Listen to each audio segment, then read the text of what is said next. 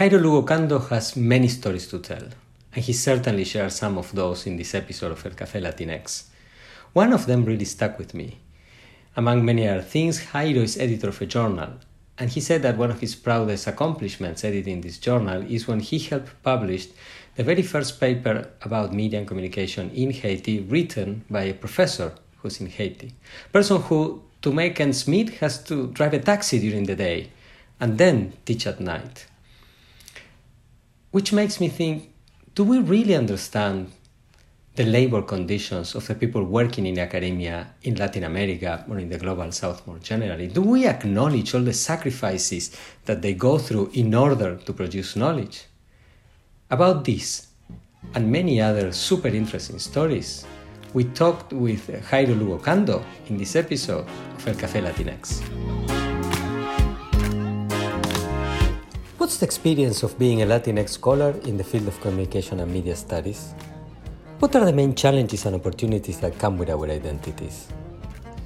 These are the issues that we'll talk about in El Café Latinx, where some of the leading voices in the field will share their professional experiences. Hola, my name is Pablo Boczkowski.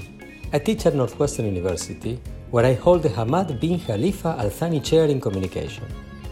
Together with Mora Matassi, doctoral student at Northwestern and executive producer of this podcast, we invite you to discover the journeys of scholars who are at the cutting edge of creating knowledge about Latinx communication across the Americas.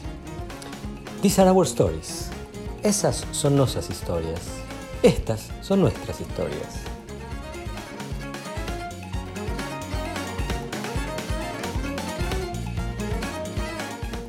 Welcome to this new episode of El Café Latinx. We have a great speaker today, Jairo Lugo-Ocando from Maracaibo, Venezuela, currently in Doha, Qatar. He is professor in residence and director of executive education and graduate education at Northwestern University in Qatar.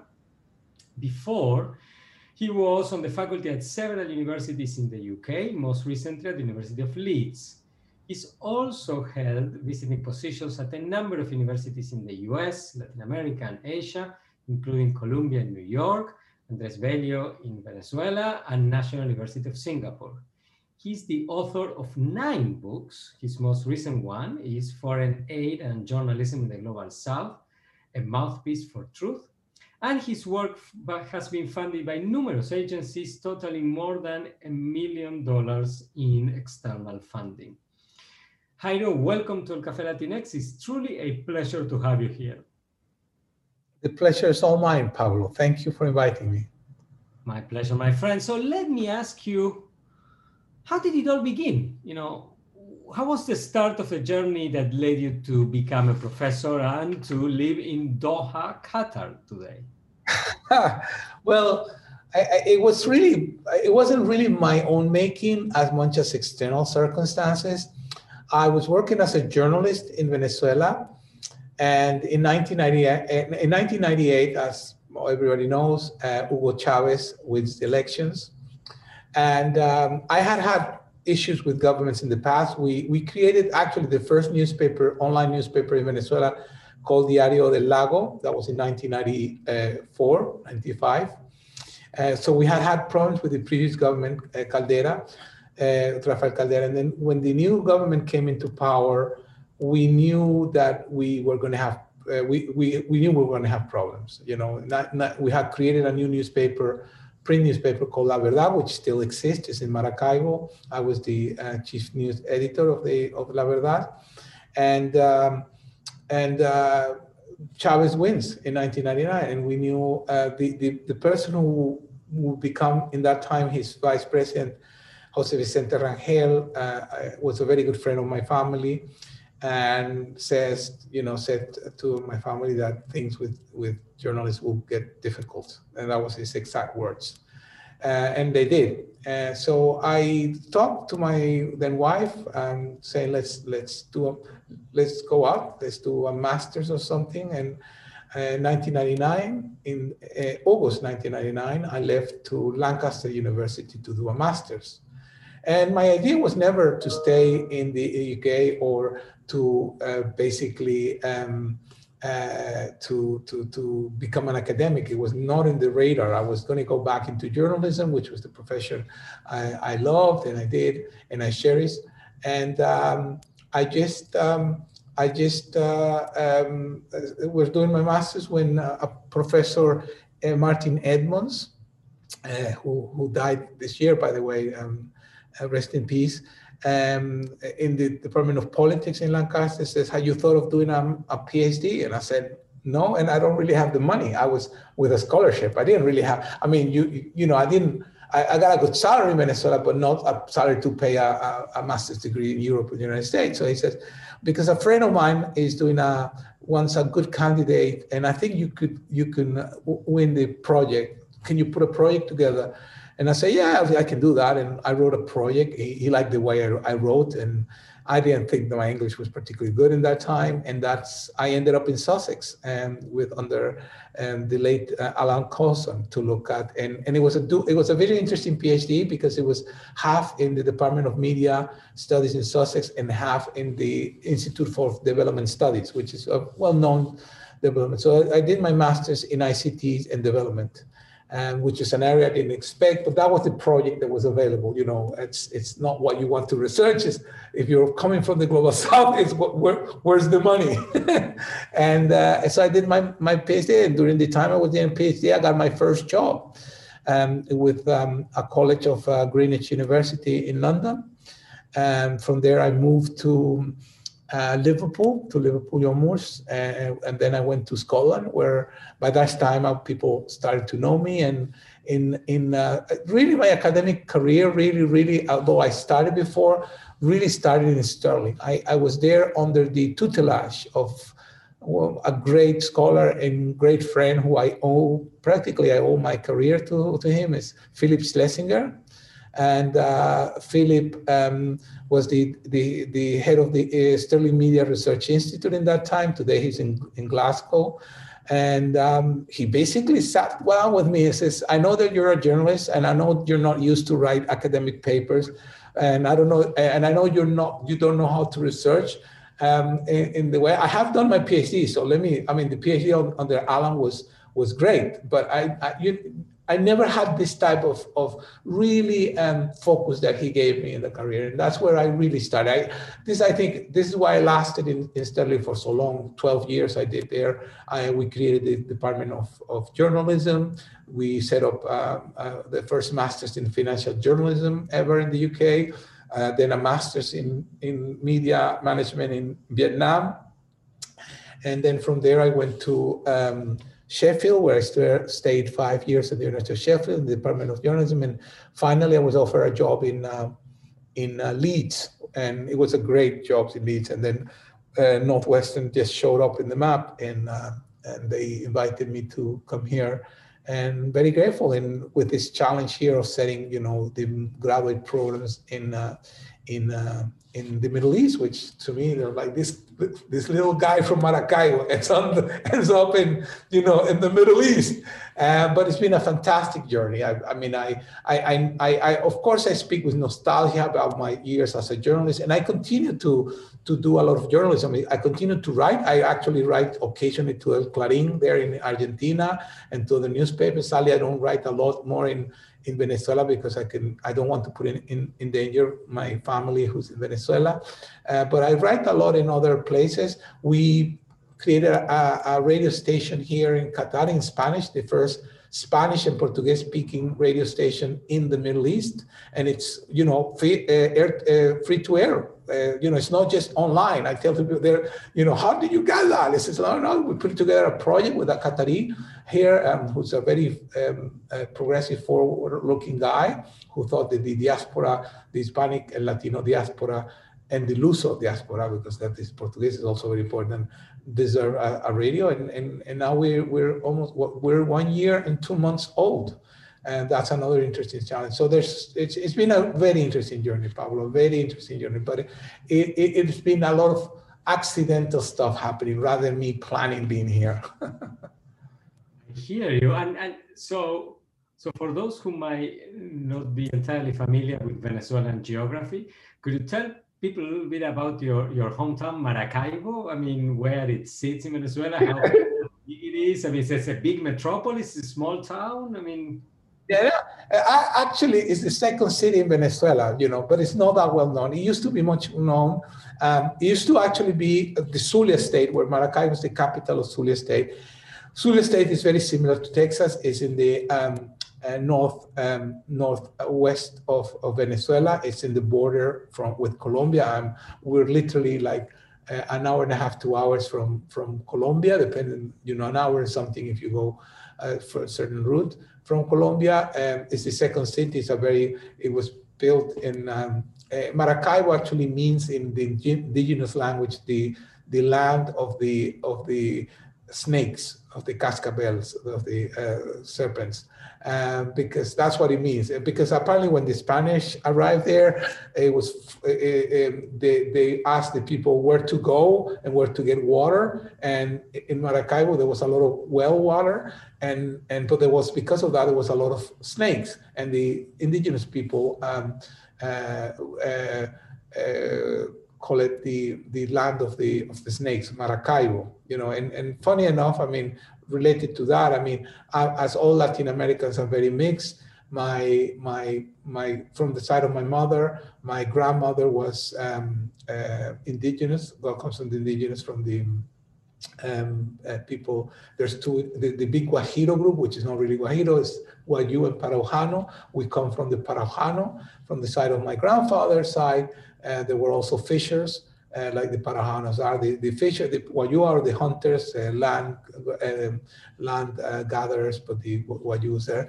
And then a mixture of even Jewish. We have one of my great-grandfather was Jewish and came into the picture. So this, cosmopolitan thing that you get in Latin America, which is very mixed in all sense. My father's side comes from a Black family. Actually, we know because one of my brothers did the research. We're not Lugo. The thing is, the owner of the land and the slaves, which was normally what they call a bastard son. So it was somebody who couldn't inherit land in Spain because they were a bastard son of somebody, of an aristocrat. So when they arrived to the Americas, they were given land, but when they were asked their own name, they will say Lugo, from the region of Galicia. But then he will go to put this name to the slaves.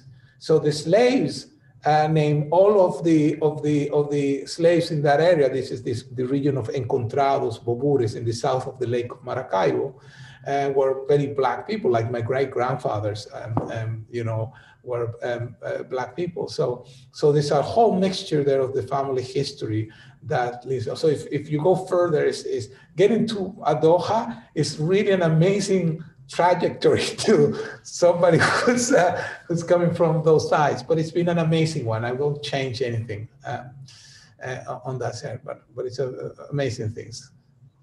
Yeah, I was gonna. That's why I asked. I mean, because it is quite a trajectory by way of Scotland and England, right? Yes. Which is also, I mean, Scotland is quite different from Venezuela and also from. Yeah, actually. My friends in Britain used to joke because every time they saw me, I had a new job and it was constantly going north. So I went like, London, Liverpool, and then went to Scotland. And then I started going south, back to Leeds, and then out to Doha. So from north to south, But it's the life of the diaspora. You don't, once you leave your hometown, you basically really don't feel an attachment. I'm very grateful to the UK. It gave me a lot. Two of my three kids were born in the UK. Also, funny story. One of my sons was born in Scotland, but lives in England, and my son who was born in England lives in Scotland. So that's a completely different story. And my kid who was born in Venezuela and lived in Scotland now lives in Berlin. So the life of the intrinsic life of the diaspora and the Latino community. But one of the things I think I made sure with the kids is that they conserve a lot of roots in terms of the Latino identity, and they eat arepa. They love Latino food. they dance. My oldest son is in Berlin, and he's going out and dancing salsa on the weekends, and and he speaks English with a strong Scottish accent. So there you go. Yeah. So, and I mean, Berlin is a very cosmopolitan city, so I'm sure you can find excellent Venezuelan food there. I remember eating great arepas in a food truck in Berlin, in the Marshopus, the flea market. I can't remember another location, but there was a great arepa truck. Completely different story. So, but Jairo, I mean, you are very far from where you grew up, geographically speaking, yet your research has remained importantly strongly focused on Latin America, right? Yeah. How do you come to choose your research projects, and how much have they been influenced by your history and all of this migration? Yeah. Well, obviously you talk about what you know. I mean, most of us try to talk about what we actually know about. I know some people talk about things they don't really know, but at least I try to talk so my experience was a journalist. In a way, in the UK, they had this term called academics. I don't know if you have it in the United States. And these people who went from, in the UK, they use a lot this term academics, which is people who went from journalism into academia. And which in the UK is a lot the case of a lot of journalists who work, let's say, BBC or Channel 4, and they ended all the Times or the Guardian, they end up working in academia. So I was an academic in that sense. I went from being a journalist without really planning into this thing of teaching and research. And I started seeing that people were interested to know about what about the things, So, for example, in Sterling, I met this really good scholar, good friend of mine who just passed away very recently, Brian McNair. And Brian wrote a lot. And so I started talking with Brian a lot about his work, and I said, that might be the case in the UK, but that's not the case in the newspapers I work or in the radio stations I work in Latin America. This type of cultural.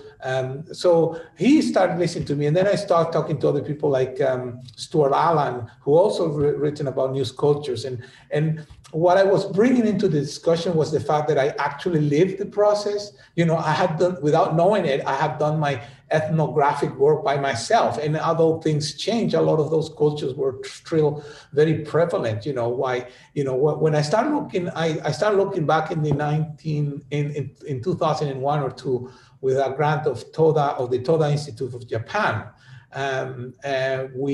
We started looking at coverage of asylum seekers and racism, and why certain journalists in the UK, from let's say the Daily Mail or the Daily Express, were so overtly racist in the narratives, and why even when they hired, let's say, Black people or Asian people into the newsroom, and by Asian in the UK you mean Indian people from the Indian subcontinent in Pakistan, etc. Why even these people who they hired, who were from this community, why they continue this narrative? And then we start understanding about, for example, that the organizational culture was far more powerful than the identity of the individual.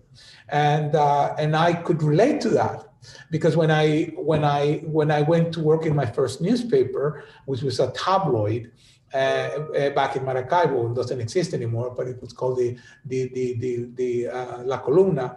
I realized that I went with all these ideal, romantic ideas about what I was going to do as a journalist, and when I arrived there, before I blink, I was doing exactly the opposite of what I thought I was going to do. There were things I said, I'm never going to do this. When I work as a journalist, and nobody was really pressuring me, and nobody was telling me, oh, you need to write it this way, although there was some of that. But it was the peer pressure of the culture, of the need of being accepted and assimilated into the organization that play a form. And I thought, reflecting on that years later as an academic, say, I'm going to write this. And I'm going to see what other people say about this. And I started finding academics who wrote about that.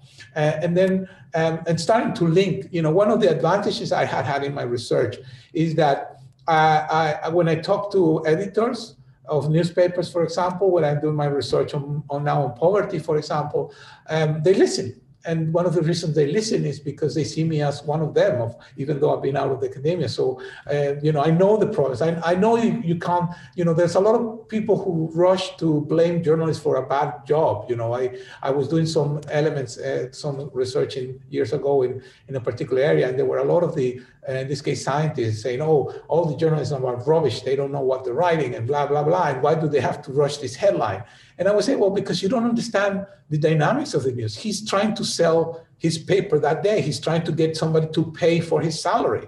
So if it's completely accurate to what you want him to say as a scientist, it's just not going to be published because his editor is not going to see any newsworthiness in the story.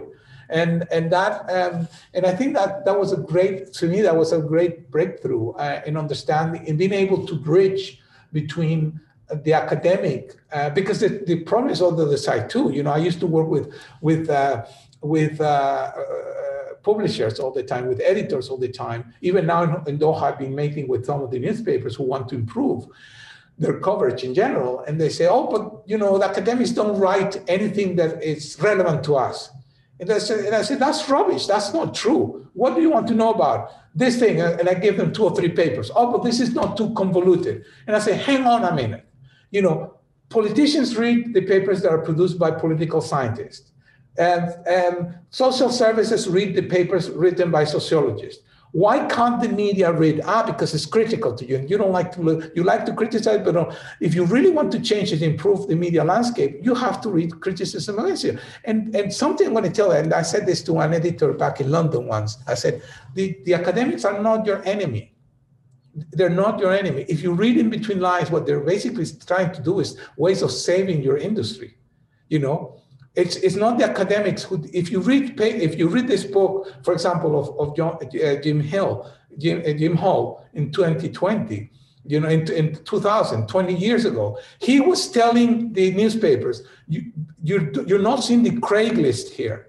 You're going to miss the opportunity of making money. All these things classifieds. You needed to do it quickly. You need to do it online and free so you can conserve and keep that market and look for monetization in different ways. He was writing this 20 years ago. None of the newspapers put attention. And that's one of the things that I think we need to, it's not only a job of academia, because it already puts in academia the weight of, you need to create greater impact. You need to put forward your work, make it more accessible. No, I respond to that. The news media industry needs to listen more too. It's a two-way street. We have to encounter in the middle. They need us as much as we need them. In a way, our job can be meaningful if we change the way journalists. So years ago, this is even before Doha. But years ago, my work about poverty was, one of the things I did was when I got the publisher to give me 10 or 15 copies of my own books for free. And I went to London and I gave it to several journalists as a gift, And I wrote that book. This is Blaming the Victim and how the news media covers poverty. And I wrote that book purposely, deliberately. I wrote it very accessible in a way that read almost as a novel. And we had all these pressures. This was a challenge because, in Britain, we have all this pressure of the research assessment exercise, which is like this thing that every 4 or 5 years you're evaluated for your academic work. So there's a lot of pressure to write and publish in strictly academic terms, because that's the one that gets greater points in the system. And you want to get points so you can get additional resources.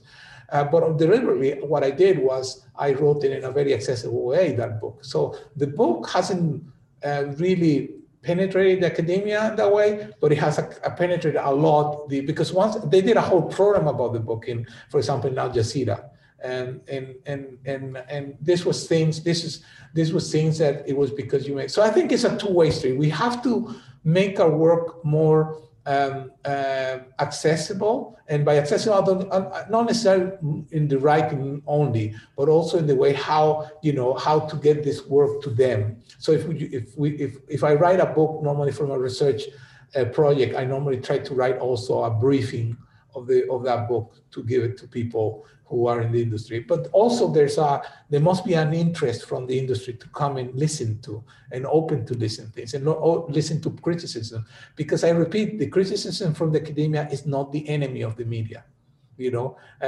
Sadly, many see it that way.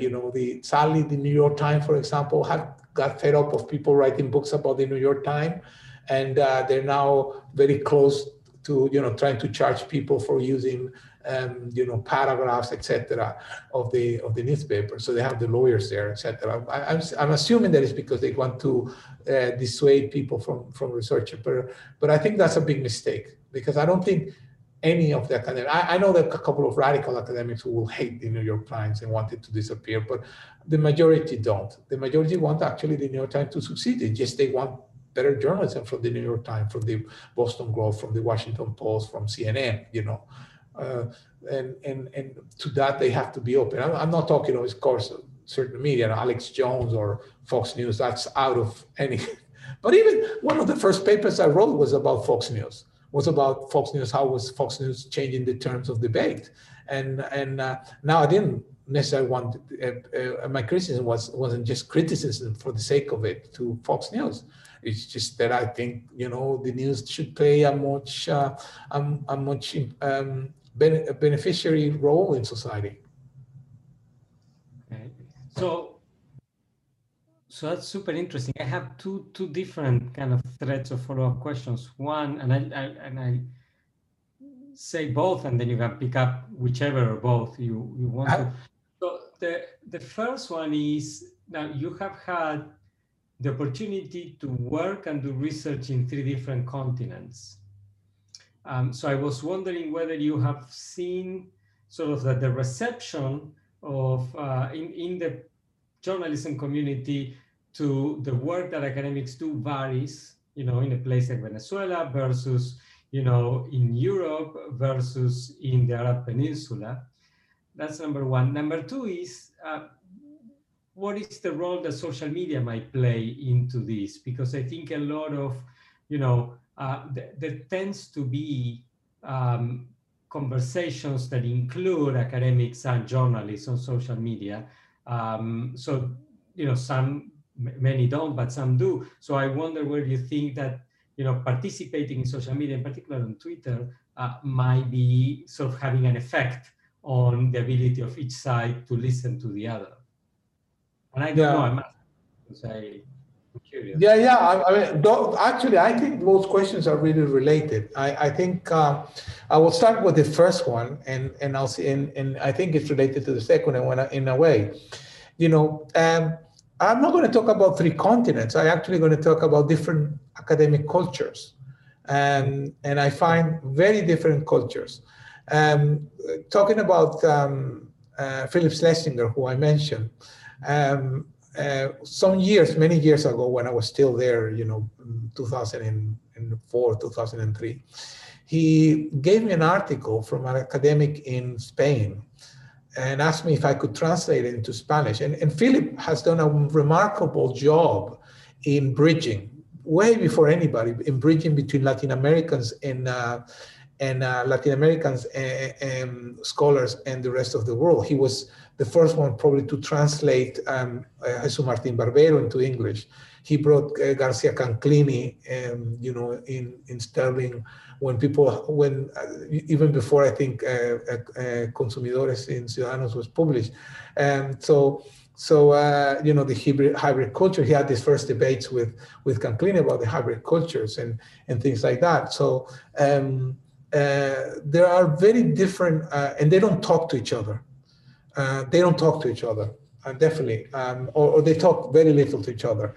And that was my experience. One of the things I found some years ago, we did a special issue. Andrés Cañizales in the Universidad Católica Andrés organized a special edition, a special book on the contributions of Professor Antonio Pasquali, who passed away recently. And I had to write one of the essays of the book. And I started the essay saying that the book Pasquale, Comunicación Cultura, came a year before Raymond book on communication. And in those years, and honestly, the book of Pasquale is far more comprehensive with far more details about the same subject. But the book of Pasquale, at the best, have sold, I don't know, 5,000 copies probably, and Raymond's book is probably in the millions. And the academia reflects the monopoly of knowledge or the oligopoly of knowledge created by resources. If you are in a university well-resourced, even now that I switched from my British university to a US university, you can see the huge difference of resources to do research, etc. So when I say that the academias don't talk to each other, it's not only in terms of the language, it's also in terms of the way they do research, the way they approach research. And I'm not evaluating which is better or which is worse, because I don't think that's the point. And it's not definitely a point, but it doesn't talk. People in the endogamia, the closeness, self-center of academia is a theme of all the academias. No, I'm not saying here that the US doesn't listen to the South. No, the South does. If you go to a conference of ALIC, and I love the people from ALIC, the Association of Latin American Communication Research, I try to go as much as I can, and I keep in touch. They're doing now the one in Medellin, where in a few days there's going to be in November in Medellin, Colombia, although online. And but you rarely hear people from them, even when they're Latinos. I was surprised when I asked people like in Colombia, Venezuela, have you read this book of Silvio Weisberg? And Silvio is one of the, as you know, or Pablo's work. No. No, how can you know? It's even in Spanish. You can't even say that it's not there. So I'm not saying this is a sin only there, but I think there's a big problem that the academias do not talk to each other. And that's why I said that the two questions were related, because one of the great things of social media was the fact that it allows people to talk to each other, and that it cuts horizontally in a way we didn't have before. I mean, let's face it, if you had a journal like Opción from the University of Zulia, where I studied my first degree, and Opción is a great magazine, publishes great stuff, and it's actually indexed in Q1, and it's been Q1 for years. Now, ask how many people in, Northwestern, how many people have heard of Opción?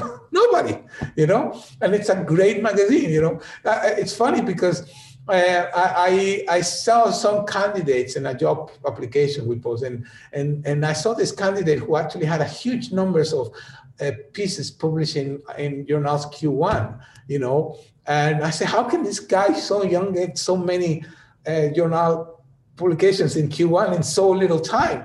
And it's the guy had identified all these little journals across the world, in Bangladesh, in Venezuela, in Bolivia, and they were all Q1, but there was this little that nobody heard, so nobody sent articles there, and they met the criteria that they were in index, like in Reuters and Scopus in Q1. So they found obviously this system of publishing. So here we are all competing to get published in journalism studies or in journalism or in journal quality communication or press and politics. And this guy went on the back and he publishes in all these little places, gets the same award because he gets a Q1, and gets published. And I thought, oh God, that's smart. That's really smart. But that is because the academias don't work. And I found this phenomenon. I went to Pakistan some years ago to do a series of lectures in Iqra University in Karachi. And again, the same problem. They didn't even listen to what the people in India were writing, and they were both writing in English. They were both writing in English, and they didn't know. So it was me, a guy from Venezuela who was in that time living in the UK, who came to Pakistan telling them that this guy in India is researching the same topic that he's doing. and there you go. So I think that's one of the things I've enjoyed the most is trying to help people to network, even if I'm not involved, and most time I'm not involved in a way, so I just put people together. I met, not to take credit, but my former PhD candidate student, Scott Eldridge, who's now in Groningen, a professor in Groningen University in Holland. And I met this other guy from Miguel from the Ramon Llull University in Barcelona. And I noticed they were both working the same thing. And I said, mate, you need to talk to each other. And they start talking, and the book, that was 3 or 4 years ago, the book just came out, and I think we need, with social media, we need to use it better. I mean, a lot of people use it more to promote themselves in the sense like, how many, to go to, I don't know, academics.edu or whatever to promote, and, part of their networking. But I think the networking has to happen more horizontally. I see that, people like you, Pablo, with this center are fundamental in this task of bringing people together. One of the things I love was seeing, for example, Raisa Rivarin, my old professor from the University of Zulia, in the chat room with mixing up, and some of you asking me, who's this woman? I says, oh, she's a wonderful scholar that nobody heard of, because everything she had published has been in Spanish and published by, I don't know, the University Press of Zulia, which now disappear and all the books are gone or something, and would never digitalize, because this was the time before digitalization. And this, I think we need to do more there. But I think that social media, the social platforms present a unique opportunity to this, to do this cross-pollination and cross-collaboration between different people, And I think this is, when people talk about, when James Curran and Pac talked about de-Westernizing media, and that famous book that opened all this movement, or now this whole movement of decolonizing media studies, I always say it's a horizontal communication. This is not getting rid of things. I don't believe in getting rid of knowledge. It's about adding, combining, enriching the knowledge that we have. And Sylvia Weisbord wrote a very good piece some 2 or 3 years ago on about the function of Latin American studies in media studies and how it can help us challenge and question some of the global assumptions. This is, as you know, this is you probably have experienced this when I talk about Venezuela and I, by mistake, make a generalization. Oh, the journalism is like that because in Venezuela. I say, oh, but that's in Venezuela. That doesn't happen in other. That don't generalize, don't universalize. That's in Venezuela. But then a colleague of mine from the UK said, oh, this is the way journalism does things, because my study in London shows that. Oh, come on, like you can generalize. That's universal. Not what I'm saying is universal. Anyway, I think we all of us needs to be less presumption about the universality of the knowledge we generate, and instead think of it as a more complementary elements of knowledge, like a puzzle that we're all going to put together, but it's never going to be completed, and it's never going to be the whole picture. It's just going to be something that allows us insight into reality, and and I think that's the task, the task to understand. In the past, I think it was too much about asking how this or that theory could explain this reality, and I think that that now the question is more about what type of theory we can derive from each one of these cases. And I think you can see that in many scholars. I mean, definitely you can see it, for example, with Paolo Mancini and Dan Halin, who started by trying to define the world in this term of the media systems. And today we got a far more complex, far more rich, elaborated notion of media systems, and not only nationally, but even regionally, with the work of Julieta Brambilla, Mireya Mireya in Mexico, etc. And it's far more rich than we would have had if we had stayed with this notion of like how this big model explained this reality. Well, no, it's not like that. It's like what reality can you understand from the reality itself? And I think that's much more rich. So I think both. I think we need to talk about different academias, but we also need to think about these academias much more interlinked by the social media. Okay, now staying on the different academias, so they all coexist, but some are richer than others. Some have a bit more centrality than others, right? Yes. And some of us, myself included, think that that's empowering to everybody. But how can we help those at the center realize that they are impoverishing themselves, right? Because when you are the owner of the ball, so to speak, you want to score all the goals. And you don't know what others to score goals against you. So, I mean, this is probably not the best metaphor, but yeah, you know, what have you learned after so many years? I mean, because you are not only a very accomplished scholar, but you are also an academic entrepreneur. I mean, you have created and directed programs in different parts of the world.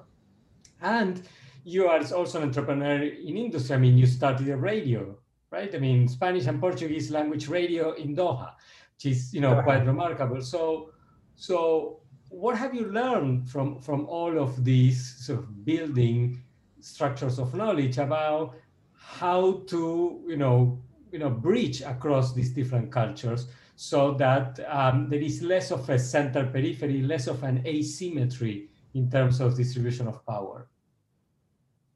Okay. I mean, it's a challenge, and you're absolutely right. We say like the song of the Panamanian singer, one of my favorites, Rubén Blades. ¿Por qué te desaparecen? Porque no todos somos iguales. Why they disappear you? Because we're not all equal. And that metaphor really works because it's the invisible knowledge there. And I think you're absolutely right. When you have invisible knowledge, then everybody's poorer. But I would dispute, however, that it's just because of resources, because it's not only resources. For the great part of the 20 years I've been in academia now, for example, the Germans were invisible. It's only recent that you have people like Thomas Hanich and other starting to show up in the mainstream discussions. But they didn't even go to ICA or they didn't go to IMCR, very few of them. They have their own, and they are a very rich academia. I mean, believe me, they have lots of money for research. The Volkswagen research, they have lots of money. It's not about, they've been more self-marginalized than actually marginalized, So yes, there's an issue there, but it's not only an issue of resources. There's an issue of cultures, of the academic systems is built in every country, in every society, in specific way to reward certain things. For example, in the UK, you have this research assessment exercises that every 5 years everybody is evaluated. The university gets money because of it or doesn't get money because of it. So everybody's geared up to that. And it has worked for the Brits. The Brits with far less resources than the US has probably the second academia in the world in terms of numbers of publications and copyrights, etc.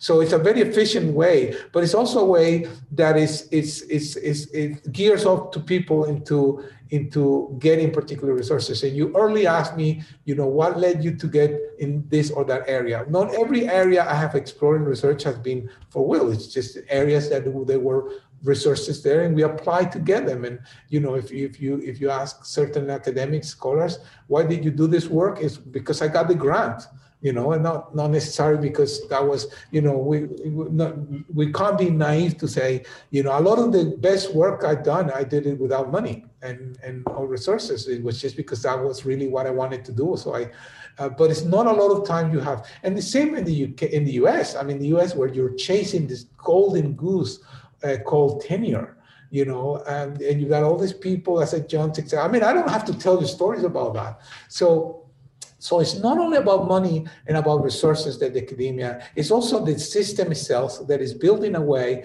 that people are channeled to serve particular things. And that means they don't look to the sides. This idea of the old academics of the Middle Ages, the universities in that monastery in which you just look for knowledge and you talk and learn languages, but also you got this guy like, the Renaissance, like Da Vinci, who knows about engineering, music, painting, et cetera, et cetera. You can't afford that anymore. You can barely read. I haven't read a novel in probably 8 years or 10 years, because I have to read all this other stuff that I have to teach or research. So the system itself is built for that. But also the other thing is there's two issues. There's an issue, I think, in the center, and there's an issue in the periphery. In the center, there's an issue of humbleness, of knowing that you don't know everything, that just because you are a cited scholar who gives a talk doesn't mean that you know things. It only means that you've been lucky and privileged to do a great job. I love academia. And to as I say, as I was describing to my wife once, what do I do? And says, I basically get paid to read, which I would learn for free anyway. But I think in the center, in the periphery, we're in these universities, Europeans, we need much more humbleness and understand that the other knowledge is very valuable and that we should listen, but really listen. Not just quote and understand, but actually listen. And people will be amazed about, I saw a book some years ago, and I'm not going to mention the book or the scholar because he's a very nice guy and he did it on purpose. But the book had the same title that the book of an academic in Latin America who's written this basically the same book 10 years before, and not a single citation. And I am 100% sure that this academic, I'll tell you the name afterwards of the record, but don't want to, get it here. But I'm sure that the academic who did this book he did not know about even the existence of the other academic, he didn't really realize that. And there was probably not in his mind that he could go to Google Scholar and look and adapt Google Scholar so it looks to all the, all these things. And I was amazed when I was working with my book on poverty, because one of the chapters co-authored by my then PhD students, Patrick Malaulo, who's a Nigerian, and he introduced me to all this wonderful literature of scholars in Nigeria who had written about lots of stuff, which you didn't get in any of the big journals. I mean, Herman Hesman, Westerman in South Africa and Cape Town University had done a brilliant job with his journal of the Journal of African Studies, and he got funding so the journal is more accessible to scholars, and he gets teams to people to help scholars because we're not all scholars write in the American Psychological Association style, and none of them are used to writing the science, but they still have we in our journal, the Journal of Applied Journalism and Media Studies, Leon Barco, who's the editor, I'm the deputy editor. We published, for example, the first ever article about journalism in Haiti. And we realized when we published that article, which was a struggle because it was to be an academic in Haiti, and this was just after the fall of Duvalier, of Aristide, of Jean-Bertrand Aristide, to write this piece. The guy was like literally driving a taxi and then going to do his classes because that's the only way he could make ends meet. And so we assigned him an editor to help him, and he managed to publish. And it's a brilliant article. It's one of the most cited articles of our journal because anybody who has to write anything about Haiti has to reference that article because it was like the first one to be published in English in that term. And I think that is part of the humbleness. And I think this is happening, in a way, I think the journals, for example, in my journal, and I'm not really trying to promote my journal, but it's something that Leon Leon has the editor done it brilliantly. Leon is from Sweden, but he secured that at least half of our journal editorial board, more than half actually now, is women, and 70% are people from the global South. And this is a journal that is now, widely indexed, very well indexed, is Q2, Q1 in some cases. And this was a conscious decision. And I think journals all over the world need to start looking without losing quality, without compromising quality. I think they need to give voices to people and create mechanisms to allow people to participate. But I think there's also an issue of the Global South. And the issue of the Global South is access to resources, and to do good research, you do need resources. There's no other way around that. If you want to do an ethnographic or survey or semi-terrestrial interviews, you're going to have to need resources. And it's amazing how much they do with very little in general. But I think there's an issue there. There's resources. I mean, how many academics can afford next year to go to Denver, to the ICA, and I'm not even talking about the hotel and the trip. I'm talking about the $200-300 that you have to pay for the research. And the ICA has, on all fairness, lots of scholarships. People donate money for that, etc. But it's the structure itself. It's just not accessible. Now, this is considered the world top forum for media scholars in communication. But I'm sorry, it's not. I'm sorry, it's like the baseball, like the US likes to call the World Series. Sorry, it's the only baseball teams that plays from the US. They used to have the Blue Jays who used to be based in Canada, but that's no longer the case. So no, sorry. So I'm sorry, ICA is not the forum. So, and I go to ICA and I participate because I learn, I think that brilliant work. So I'm not demeritating the importance of the work because, as I said earlier, this is not about de-Westernizing and decolonizing. It's not about subtracting. It's about adding knowledge to enrich all of us. And so what we need to do is to look to ways for people who can participate. And I think the mixed blessing of COVID-19, which has been a terrible and damaging event for all the academia and humanity as such, but for academia, where a lot of people are going to lose their jobs or are in danger of losing their jobs, is tough. But one of the very few things that has happened is that oblige us to reconsider the way we interact with others, to do this type of events that you're doing, in which you actually use technologies, social platforms to be more inclusive. And I think that's something that the ICA and MCR, they're doing, of course, their event more inclusively, but why don't have, free forums, or they have the regional chapters and all that. And I'm very conscious and aware of all the really good efforts, but I'm saying as a structure, as a center, we think that both we have to be more humble in the center, and include myself as now member of this family in the North, in the global. Not I'm in the global South, but I'm part of a U.S. university, and I'm talking about resources, but also to think of ways in which we can help our sisters and brothers in the global South to overcome the limitations and the obstacles that will allow them to engage and participate more actively in the sharing of knowledge, and that includes language, etc. And it's funny because a lot of the journals now in the South are having, the editions are in different languages, which is, I think, it's a great. There's still a European language, but it's great. I found out years ago about the Journal of Brazilian Journalism Research, which is a great journal, very well. But I only found it out because Stuart Allen published an article there, and I'm a Latin American. I didn't know about this journal, So I'm not excusing. I'm not saying this is a sin of my Northern colleagues. I am part of that problem. I'm part of that problem, and that's why I'm still reflecting that I think we, as a group, as a whole, including myself, need to think, be more humble, and also think about ways in which we can engage these people outside better. All right. I couldn't think of a better way to end this great conversation, Jairo. This has been super enlightening, super interesting. Thank you for your time. And I invite everybody to tune in again next week for the next episode of El Café Latinx. Thank you very much. Thank you.